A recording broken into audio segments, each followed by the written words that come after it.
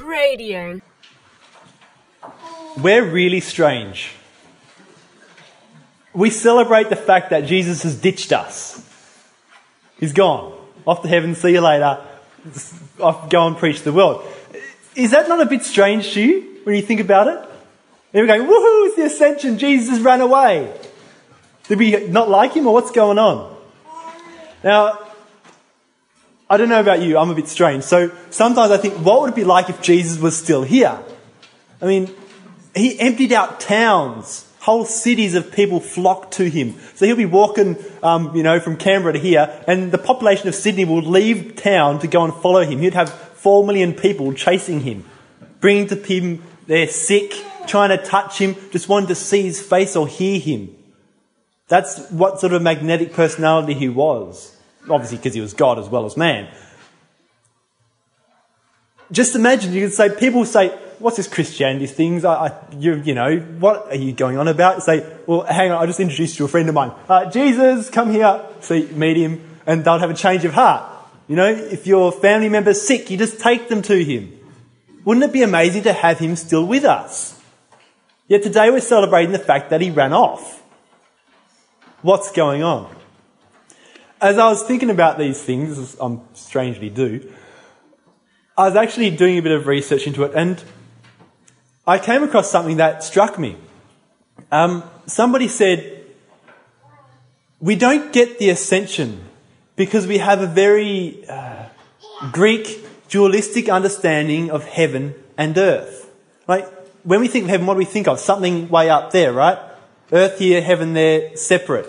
One day we'll die, we'll go to heaven, maybe God will destroy the earth, that will be it, and we'll go to heaven. But that's not actually our faith. It's a very Greek dualistic understanding. The Jewish understanding of heaven is quite different. Heaven and earth, and a Jewish understanding, they're linked. They're meshed together. They're two realities that at times impinge on each other. However, because of our fallenness, we can lose sight of the spiritual dimension and get stuck in the physical dimension. And it's almost as though they're being rent apart through our sinfulness. But this is not what heaven and earth is supposed to be. They're supposed to be so closely linked. When we start to understand heaven and earth like this, then what does the Ascension mean? What does materialistic things mean? Part of this dualistic understanding is to say that, the body, that's great, but to be human is just to make mistakes and to sin. And one day we'll get to heaven and we'll be just our spirit. Yes! Well, no!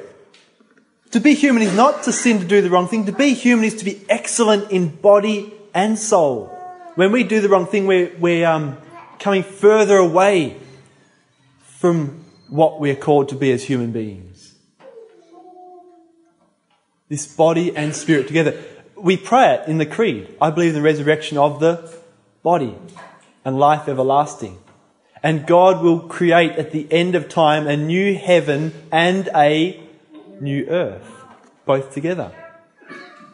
So now, when we realise that Jesus Christ is God in our flesh, and we're all related, the one human race, one big family, that means he's related to us. So we have a relation who is God in the flesh.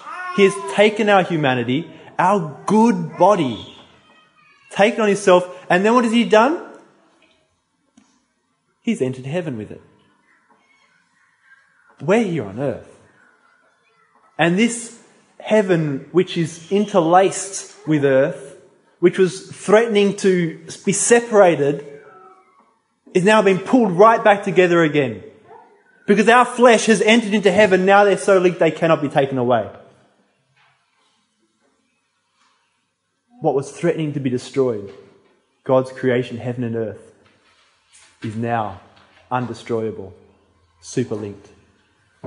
And as we prayed at the collect at the beginning of Mass, where the head has gone before, that there the body, that's us, will follow. Heaven and earth is now linked. And this is only the first step of this. Just like Good Friday doesn't finish, it continues to Easter Sunday, the resurrection. So the Ascension doesn't finish until Pentecost, next Sunday, the coming of the Holy Spirit. Because when our flesh has now entered into heaven and these two realities, these dimensions are now super linked again, what happens next?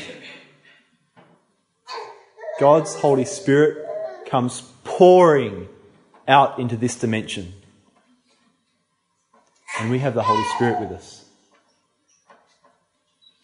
Maybe nowadays we don't see crowds of millions following Jesus Christ. We can't bring our sick to him. However, we still see the Holy Spirit working. And he's infused throughout the world, like leaven in dough, through us. I've seen miracles happen. I've seen the sick healed. I've seen these miracles that Jesus talks about happen. They're just not so focused and magnified on one person. They're now spread out throughout humanity. Spread out through us. And that's why part of the gospel today says, now go out and preach to all nations. We are Jesus' body. The Holy Spirit is in us and working. If we make use of him, he can sit there dormant. But if we go out, then he's working through us. Now the body is so good. And these realities are so super linked. Did you know that Jesus isn't the only person, body and soul in heaven? Do you know that there are 3 others? Old Testament. Do you know who the 2 people in the Old Testament who ascend into heaven with their bodies are? Elijah? Moses. We're not sure about Moses, but we're going to put him to the side for the moment because otherwise it doesn't work. Because we're not sure about him. They couldn't find his body, but it doesn't actually say he ascended into heaven. So the Jews assume that he did. But Elijah definitely. And who's Elijah the foreshadowing of in the New Testament? Jesus Christ. We have to remember that Old Testament's always foreshadowing and preparing for something in the New Testament. The other one is Enoch. Genesis chapter 5 verse 21. Enoch is there in the line of people after Adam and Eve.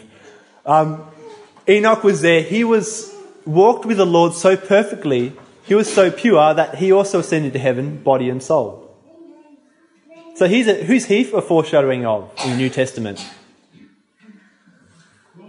Mary, Our Lady, who also was assumed into heaven, body and soul. See, to God, our human flesh is so good, is so pure, is so wonderful, that not only is it enough that he takes Jesus' body and soul into heaven, but the very one who bore his body in her womb, the very mother of our Lord, that holy temple, she had to go up there too. And this, I didn't have to try to put Mother's Day into the homily today, it just works. This is the extraordinary beauty of motherhood. I mean, okay, guys have a bit of work into creating a human body, yeah, sure. But who has to put most of the work in for 9 months? Then who has to put up with them for another 20 or sometimes 30 or more years? If you guys remember, I rarely remember homilies, but I think Father's Day I was reminding dads, be a donkey. Yeah? So I had advice for you guys. Mothers, I have no advice for you. I don't think you need advice. And one, I couldn't give it. I'm not a mother. But maybe I'll just remind you, your husbands are donkeys. But I just want to say thank you. On behalf of all of us. On behalf of all your children. On behalf of all the men you have to put up with. Thank you so much for your motherhood. Mama Mary, thank you. As a free, not-for-profit service, Cradio requires the support of people like you to help keep us going in our mission. To donate, visit cradio.org.au/donate.